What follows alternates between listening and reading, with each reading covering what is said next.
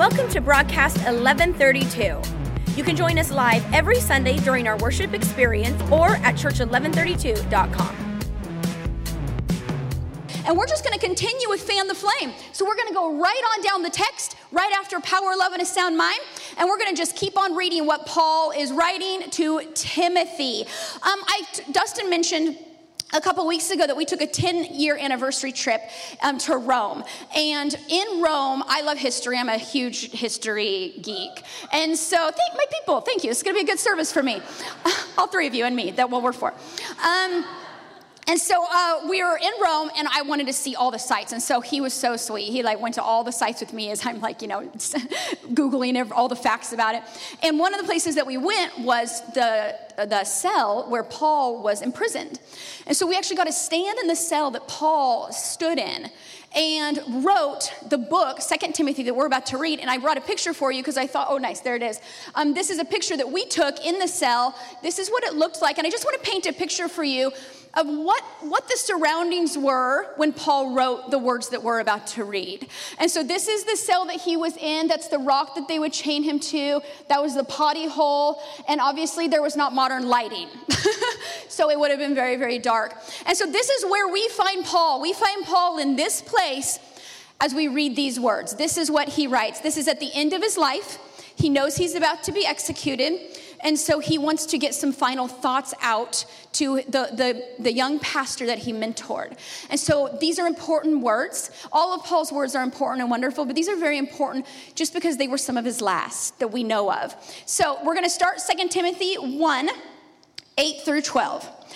Therefore, do not be ashamed of the testimony of our Lord, nor of me, his prisoner, but share with me in the sufferings for the gospel according to the power of God, who has saved us and called us with a holy calling, not according to our works, but according to his own purpose and grace, which was given to us in Christ Jesus before time began, but has now been revealed by the appearing of our Savior, Jesus Christ, who has abolished death and brought life and immortality to light through the gospel, to which I was appointed a preacher, an apostle, and a teacher of the Gentiles. And then the next verse is where we're going to stay all day long today. And by all day long, I mean the next 30 minutes. Don't worry. Pastor D has given me a time limit. He says, for this reason, the fact that he's a missionary and a pastor and following God's call on his life, for this reason, I also suffer these things. So the reason that Paul is suffering is because he's in a situation that God got him into. Have you ever felt like following God almost sets you up for more trouble? Like anybody ever signed up for a mission trip? Yeah, see, yes, everybody experiences this. You step out and you're like, I'm going to start waking up in the mornings and spending time with God. You say, I'm going to join the lead team, and then all hell breaks loose in your life. Like we've all been there. And so what Paul is saying is, I got a target on my back, and I'm in all of these situations because I said yes to God, which is interesting. And then he says, nevertheless, in true Paul fashion, nevertheless, I'm not ashamed, for I know who I have believed, and not just believed, but this is what he says, I am persuaded that he is able to keep what I have committed to him until that day. This is my translation, Jamie Bates' translation. In the midst of all of my pain, all of my suffering, all of my questions, I have somehow become very persuaded. And because I am persuaded, as I sit in this cell and I can hear them sharpening the sword that's about to take off my head in a few days, I can say, and this is what the Message translation translates that verse as, I have not one regret, is what the Message says. I have not one regret, and then he says, and I have never been more sure of my ground. I've cried literal tears when Kroger got my click list order wrong before. I blame that on hormones. I have been upset because the overhead bin in an airplane was full at times. I have known troubles and sufferings. These sorts of things we experience in daily life. Things don't go right. things don't go well, things don't go as we planned or as we wanted. And so we get kind of riled up about it and upset, and then we usually move on and go over it. Well, I want to paint a picture for you of Paul's troubles, because Paul would have loved to have a Kroger ClickList problem, because here are some of the things that Paul has gone through in the life that we know that he lived. He was beaten 39 times on 5 different occasions. He was shipwrecked 3 times. He was beaten with rods 3 times. He was imprisoned multiple times, this being his last one. He was hunted by mobs. He was stoned, just stoned once, so drifted at sea for a day and a half. Drifted at sea, that is my worst nightmare. I would rather just a shark eat me at that point. Like, just send the shark, Lord. No more drifting. In constant danger, these are the things that he describes. In constant danger, sleepless, in hunger, and in bad health. And these are just the physical things that he's suffered. This is just what happened to his body. I've had a broken bone before, and I've had a broken heart before. And I take a broken bone every day of the week. Because what happens to us externally in our bodies is difficult. But not only did Paul have a body that was almost maimed by the time he died, he also had an internal struggle. Anybody have any internal struggles in here? He had struggles inside that were also plaguing him. He was shamed and slandered publicly by people. And not just once, his whole Christian life. He was made fun of. He was undermined. He was shamed. People spoke about him publicly. If there had been blogs and Facebook, oh my goodness. People were after him. You can imagine what that does. I mean, if one person shames me or says something mean, I'm like, oh God, it was his whole life was this. The rejection and the feelings of just being abandoned. His friends, people he thought were in this with him forever, abandoned him when he went to prison. He had anxiety over different things that God had asked him to do and the churches that he had planted, and he had a shameful past. He was really bad before God. It's pretty cool that one of the baddest guys before God became probably the best and greatest Christian to ever live, right? But he had a really traumatic past, and he carried the memories of killing Christians, killing Stephen, killing people for the God that he now serves. That didn't just get erased from his memory. He remembered that he worked against God for many, many years, and that's hard to carry.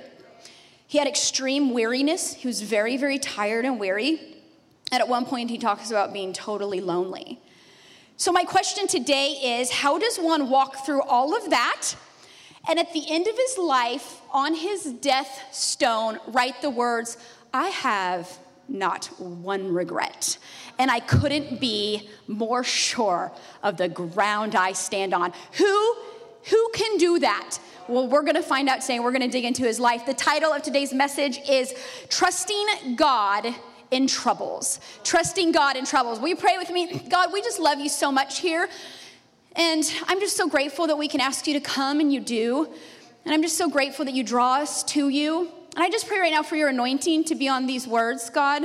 We know that your anointing, the Bible says, breaks the yoke of bondage. And so I pray for bondage-breaking anointing power today to be in this room. I pray, God, that you would give me words that will sustain weary hearts. I pray for hunger and faith and a renewed sense of love for you today, God, and gratefulness and trust in you. In your name I pray. Amen. Amen. Anyone here ever found themselves in unexpected trouble? You do, you have, if you don't know, because you live in Texas and the weather system here is absolutely terrifying. And so I used to be a missionary in Thailand. And when I was in Thailand, I was working after the tsunami had come and kind of wiped out a whole coastal city. So I lived in that city, and I would help teams come and bring care and relief to the cities or the people without homes. And so I lived there alone, and I had a little motorcycle. And really, it's not like a motorcycle. It's like a motorcycle. It was a Honda Z350 maybe, or that sounds kind of familiar. Pulling it from way back when. I had a pink helmet, and I would cruise up and down the coast from camp to camp and help people and do mission work. So at one point in my cruising, I'm getting ready to go back up the coast on my moto, and I see a storm brewing behind me. And this is before smartphones. This is before the Weather Channel app, which I'm just like, when the notification pops up, I'm just like, oh my goodness, Dustin's gonna make me delete that too. I'm already have had to let go of WebMD. He already was like, this cannot continue. So I'm sure my weather app will be the next to go. But this is before all that. So you actually found out storms were coming by seeing them coming. And so I saw a storm brewing and it was coming. And so I just hit my little motorcycle and I'm like zzz up the coast. And I'm going, I'm like, I can outrun this thing. I got this. Me and this Honda Z3 F50, whatever.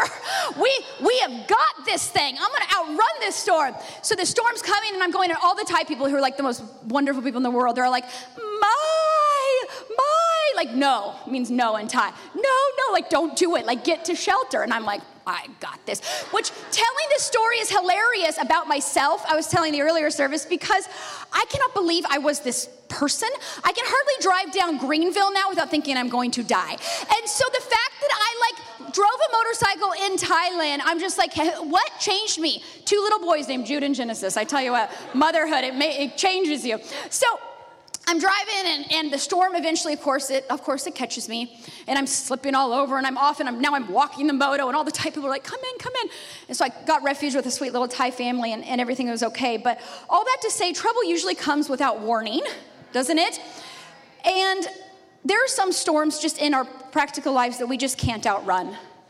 Some things just catch up with us, and we find ourselves in places that we never thought we would be. We find ourselves with issues and troubles and pain that we never imagined that this is how things would turn out. And my question today is, as we jump into this text, is what do you do when trouble catches up to you? What's your go-to? Is it calling someone? Is it complaining? Is it losing your mind, losing your faith, losing your cool? We all have things that we do when trouble hits, because trouble isn't fun. I don't like it any more than anybody else does. But the issue is that trouble hits us all at different times. And as Christians, we have to be ready for that and know what to do when it does. So today we're going to jump into Paul's text, and we're going to find out, Paul, what kind of man said those things so confidently at the end of his life, and we're going to find out how he was able to say them through this text. So the first thing we need to know about trouble is that trouble is inevitable. And I don't need to preach this topic long, because you all know, anybody who's been alive for more than 2 seconds knows, we come into this world screaming and crying, right? We come in crying, we come in trouble. And so everybody has things that hit and pain that happens. John 16:33 says, in the world you will have trouble. I've seen good people bury children. I've seen good people go bankrupt. I've seen good people in hospitals. I've seen good people watch spouses walk out on them. Good people. In this world you will have trouble, it says in John. Matthew 5:45 says, the rain falls on the just and the unjust. The good and the bad, the rain falls on us all. No one escapes the pain of life. And even Paul one time tells an earlier story before he was at this point in his life, earlier in his life, and he says, I have something that I asked God to take away 3 times. 3 times Paul said, Paul, the greatest man of God, Paul, who we're here because of Paul, prayed 3 times to a God that loved him, will you take it away? Have you ever prayed, God, will you take it away? I have, probably 3 times today. God, will you take it away? Will you help? Will you just take it away? Oftentimes he does, and sometimes we work out of our troubles. And so what I want to talk about today is, what do we do when it isn't taken away? What do we do when God doesn't take us out of our troubles and out of our pain and out of our pasts and out of our stuff? What do we do when we're just in trouble? So the second thing we need to know about trouble is it's survivable. Trouble is survivable. Paul says in this verse, I suffer. Yeah, we all suffer. We all suffer. We all have pain. Paul says, I suffer, but nevertheless. Paul, I mean, he is never not at his best. I suffer, but nevertheless is what he says. Nevertheless, we have got to adopt as Christians a nevertheless attitude about our troubles. Yeah, I'm not special because I'm in trouble. I'm not special. I'm not special because I'm in pain. I'm not special because I have somebody that hurt me. I suffer, but nevertheless, a new attitude about our troubles. My son, my second-born son, is just a beast. And he is always at 100 all the time. And he's very tough. And he's just always in beast mode. I was like, even when he sleeps, he thrashes. Thrashes and thrashes. I woke up 3 mornings ago when I let him sleep with me and Dustin was gone with his little booty in my face. I told Dustin, never again. I draw the line at that little 2-year-old booty in my face. That is not what I want to wake up to. There's been multiple times where I've woken up to Genesis standing by my bed, watching me sleep, going, multiple times, not just one time, multiple times. I've woken up to him growling at me. But I always tell him, change your attitude. Change your attitude. I'm here to say to me and say to you, it's time to change our attitudes about trouble. It's time to change our attitudes about suffering. Paul, in the earlier years of his life, he was in a city and he wanted to go to a different city. And he was planning on leaving the current city that he was in. But then he changed his mind. And it's funny what changed his mind. He wrote to his friends and he said, I wanted to come and hang. But he said, here where I'm at, it's interesting. A lot of doors have been opened to me, and there are many who oppose me.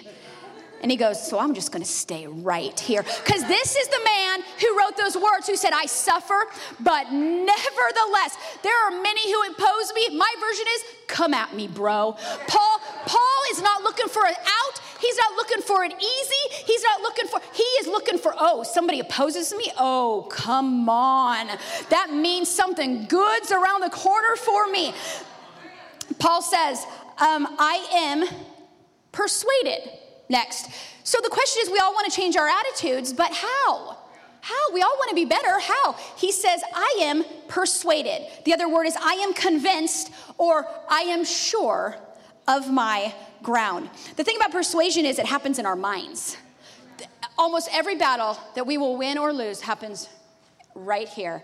The Bible says that as a man thinketh, so is he. As we think, so we are. As we think, so we act. As we think, so we love God. As we think, so we parent. As we think, so we are. Everything happens right here. Romans 12 says, if you want to be transformed, renew that mind. Get that mind renewing. And so the persuasion that Paul's talking about happened inside of his mind. We've got to change our minds about some things. We've got to change our minds about God in areas. We've got to change minds about ourselves in areas. We've got to change our minds about our future in areas. You know, God's got a good future for you. The just who live by faith, there are always better days ahead. The Bible says that is your inheritance. That is your right as a Christian, is that you got good days ahead. God's in your corner. He's in your trouble. He is in your suffering. But we have to become persuaded, because there will be times of trouble. And I'm here to tell you, the devil doesn't care if you sit here, if you serve here, or you sing here. He doesn't want you to change your mind, because if you start changing your mind, you start changing how you act, what you believe, what you think, and your faith levels go up, and your hope levels go up, and your peace levels go up. The devil knows what happens when we change our minds. So he wants to keep us locked up in despair and anguish and anxieties and unbelief and lack of hope. He wants to lock us up in our troubles. And what brings all those things? Troubles. It's troubles that bring them. It's troubles that make me scared. I'm super scared all the time. It's troubles that make me scared. It's troubles that make me feel despair. It's troubles that make me feel hopeless. But not Paul. Not Paul. He had a nevertheless. Nevertheless. Persuasion means to have confidence in and to trust. God, I want to be stronger in my troubles. God, I want to have greater faith. God, I want to know what to do with my worries. God, I want to have better self-control. We got to start changing our minds. It all happens in the mind. Don't wait until you're in prison to make up your mind about God. Make up your mind about God now, and prison will become a nevertheless.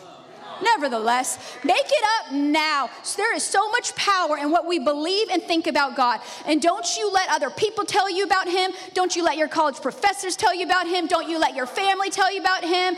Don't you let your kids tell you about him. Don't you go open your Bible and you find out who God is and what he says about himself. And if you can get that inside of here, oh my goodness, and we'll have nevertheless lives. Trouble's not going anywhere, but we can be nevertheless people and live nevertheless lives if we can become persuaded. The third point is this is a great one. This is the good news of the day. It's thrivable. It's thrivable. We don't survive as Christians. We don't scrape by. Now we do have pain, but God changes it. As a Christian, if you're a Christian and you are wrapped in Jesus, then that means that everything you have suffered and everything that's come against you and all of those things that have tried to hurt you, he'll make them right. He'll make them good. He'll turn them around. Trouble is thrivable. This is what Paul says in Romans 8. This is before this letter was written. Romans 8. Who shall separate us from the love of God? Shall tribulation or distress or persecution or famine or nakedness? These are all the things he had been through. Or peril or sword. As it is written, for thy sake we are killed all the day long. This is how he's describing his life. And we're accounted as sheep for the slaughter. Sounds rough, right? Well, we got a nevertheless Paul on our hands because he says, nay, in all these things, we are more than conquerors through him who loves us. And then what? I'm persuaded. The power of persuasion. The power of persuasion is say, yeah, I may have trouble here. Yeah, I may have health stuff here. I may have family stuff here, relational stuff here, faith stuff here, mental stuff here, emotional stuff here. But I am more than a conqueror through him who loves me. And I am persuaded about it. Now, this is the cool thing about being a conqueror. I was thinking, how do you be more than a conqueror? Like, conquering seems like the ultimate victory, like conquering. But this is what it means in the Bible, and this is what it means for us, everybody who follows God and believes in Jesus. It means that all your troubles and all your pain and all the traumas and all the sufferings, God takes, and we don't only overcome them, and we don't only get freedom from them, and we don't only move past them. He takes them all and he puts them under our feet. This is how it's described. Puts them under our feet so we stand over them as a conqueror. But that's just a conqueror. That sounds good. I'm like, I'll take conqueror. For a few less sufferings, I'll take conqueror. But Paul says, oh, no. What we get something more, because there's always more with Jesus. And he says, no, they're not just under your feet. If you hang in, they'll eventually serve you. Everything that hurt you will eventually serve you. For a persuaded mind, pain will always pay you back. If you've got a persuaded mind, every single thing that's ever come against you, you can take and throw under your feet in the name of Jesus and say, hey, I may still feel it, I may still be in trouble, but I know that I am more than a conqueror, and these things will serve me in the end. Don't give up in your troubles. They will pay you back. Don't roll over and take it and just become a despairing victim of the enemy. That is not thriving. That is not thriving. No. We are more than conquerors. We sit in our troubles. We pull God down into our troubles with us, and we say, okay, God, come hell or high water, it's me or you. And I am believing and persuaded that you are going to put these things under my feet and make them serve me. Albert Einstein, one of the most brilliant men to ever live, tells me on Google. Really, I heard something about the age of relativity, and then he's just really, really smart. But he said something really interesting. He said, it's not about himself. He said, it's not that I'm so smart, it's just that I stay with problems longer. It's not that I'm so smart, I just stay with problems a little longer than the next guy. It's not that I have so much faith. It's just that I stay in trouble with God a little longer. It's not that I'm so gifted. I just stay in trouble a little while longer with God. It's not that I have all this. It's just that I am willing to stay in trouble. And even if it means a few months or a few hours or a few days of feeling like I'm in a pit with ears streaming down my face and anxiety in my heart, not knowing it, I can look up with Paul at God and say, oh, I can trust you in my trouble. Job said, though you slay me, I will trust in you. We got to work our trouble or it's going to work us. We got to work our trouble or it's going to work us. When I moved back from Thailand, I moved back to Washington State to marry Pastor Dustin. And I was super happy about Dustin. But I did not love Washington State because of the rain, drizzles all the time. And so I had this really vivid memory of moving back, and I had left the equator. I was on the equator, like Thailand, and then my missions base was based in Hawaii. You're all losing so much respect for me right now. You are never going to send me on a mission trip. And so I come back, and I was just really like bummed about the rain. And I was at this little burger joint called Burgerville. And I was in the drive-thru line getting my burger, and they had that rain awning where the rain just kind of falls off, you know? And I was second back. I was about to go under it, and I just remember, even now, the trauma is coming back. The rain just coming down. I just remember watching it fall and fall and fall, and I'm like, oh, what have I done? What have I done?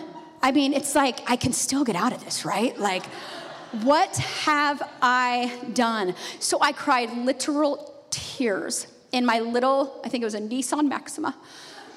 Cried literal tears. I was like, this rain, it's so hard. I hate the rain. I don't want to live in the rain. Now, fast forward 15 years, 12 years, and yesterday I wake up to rain. I'm like, oh, praise God for the rain. I love rain.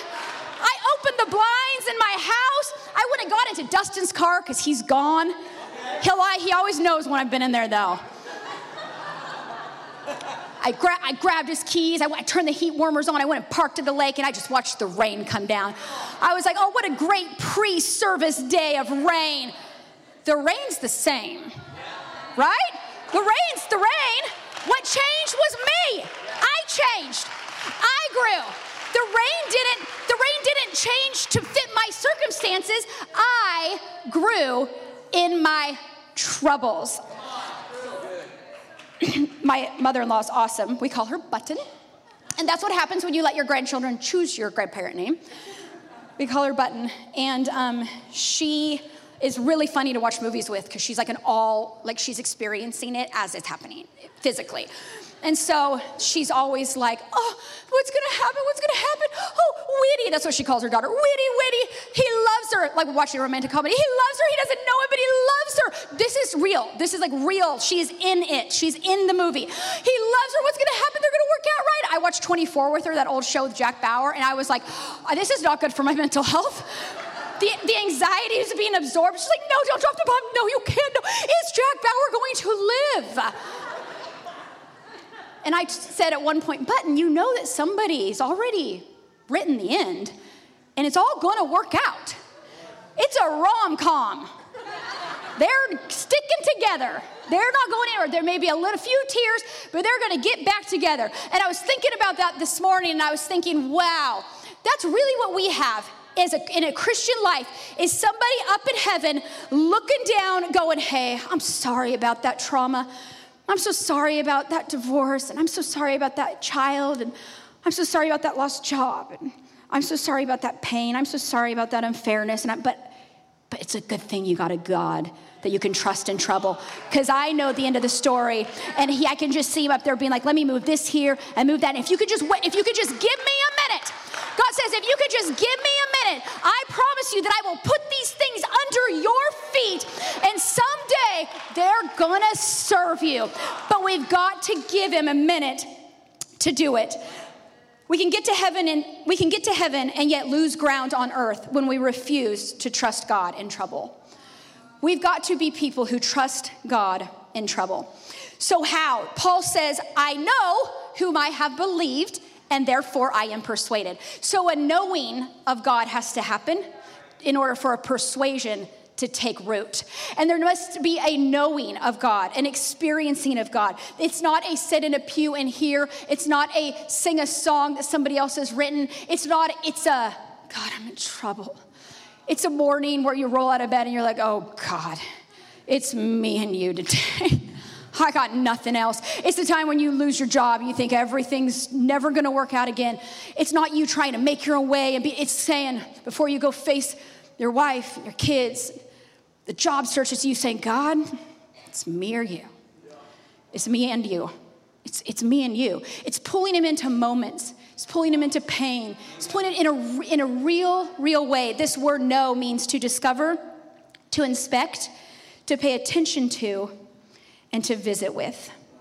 I love to visit with because it's so practical, isn't it? It seems so easy. But it's easier to get up, drive to church, and sit through a message sometimes than it is to visit with God. But if we want to be persuaded people, we have to know him. 9 years before this letter, Paul wrote, 9 years before his death, Paul wrote this, I want to know Christ. It was one of Paul's dreams in his life. I want to know Christ. Then he says, in the power of his resurrection and the participation in his sufferings, which he did, I want to know Christ. I just think it's pretty amazing that at the end of his life, he said, I know him. And because I know him, because I visited with him, because every time somebody beat me with a rod, I pulled him into it. And every time somebody whipped me with lashes, I pulled him into it. And every time I drifted at sea for a day and a half, please, Lord, never. Every time I drifted at sea for a day and a half, he was right there with me. And because I know him, now I can be persuaded. There are some battles personally that I fought that I just never thought I would make it through.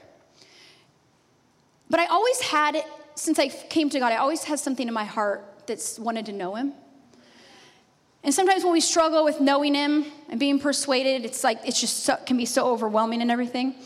And I think the best way to start knowing him is to want to know him. That's what Paul said, I just want to know you, God. I want to know you. I don't know if he knew it would result in being so persuaded that he went to the chopping block like full of confidence with a come at me bro attitude. I don't know if Paul knew that's what it would give him. I think he just wanted to know him. And throughout my life, I've had battles, as have you, and I've had struggles, as have you. And to be really honest, there's been multiple times where I thought, I don't know if I can make it. I knew I'd be fine physically. I wasn't in a Paul situation. But there were so many moments where I'm like, I don't know if I'm ever going to smile again. And that wasn't over Kroger ClickList stuff. This is the real stuff of life that you probably some of you walked in here with. There's times where I laid in my closet and I was just like, God, like, it's just me and you. There were times where I just was so overcome with fears or pain or people I love being hurt and broken, losing relationships, dealing with things I would never have to deal with. There were so many times that I just never thought that I would be whole again. And as I've learned to trust God with my troubles and let them train me, to take all the pain and all the troubles and say, God, it's either I'm staying in this pit and I'm going to complain and be depressed for the rest of my life, or I'm going to get up the faith one more time to trust you. And as I have done that, as troubles come my way, and as I'm still doing that, as I face troubles now, I can tell you that there is not one thing I've ever been through that doesn't serve me now, that doesn't empower me now. I can stand up here and say these things with authority because those things serve me. There's pain behind these words. There's heartache behind these words. There's doubts behind these words. But there is nothing that I've consistently trusted God to, okay, organize, make it right. I'm going to, all things work together for the good of those who love God. And so now at the end, I think about things that I thought would take me out now. And for one, I smile, which I never thought I would do. And for a second, I feel like if I could face every single one again, I'd look at him and say, thank you. Thank you. Thank you for that hurt. Thank you for that betrayal. Thank you for that thought planted. Thank you for that pain. Thank you for that experience. Thank you. Thank you for every trouble that ever crossed my door. Thank you, because you know what you did, trouble? You know what you did, pain? You pushed me to the one person who will make it all serve me. The one person who could make it all right. The one person, the only person that could take a bunch of messed up lives, a bunch of pain, a bunch of stuff, and say, oh, it's a good thing that you got a God like me, because I'm going to take it all. I'm going to put it under your feet, and it's going to serve you, girl. And indeed, it has. And that is my prayer for you. I'm going to have the band come up. And as we close, Paul, in the end of this letter, he's at the end of his life, as we've said, and it's an old man telling a younger man, Timothy. He says, I fought a good fight. I fought the good fight. And I think what Paul was saying to Timothy was, you saw a lot of miracles. Paul was an incredibly anointed man. He did miracles. He didn't all just have suffering. He had incredible victories, raised people from the dead, planted churches. Thousands of people came. Paul said, I know you saw all that, but let me tell you how I fought the fight in this letter. I became persuaded. So my prayer for us today is that we become persuaded people, that we can trust God with our troubles, knowing that he's good and he's for us, and that we're more than conquerors through him who loved us. Thanks for listening. You can find out more about us at church1132.com.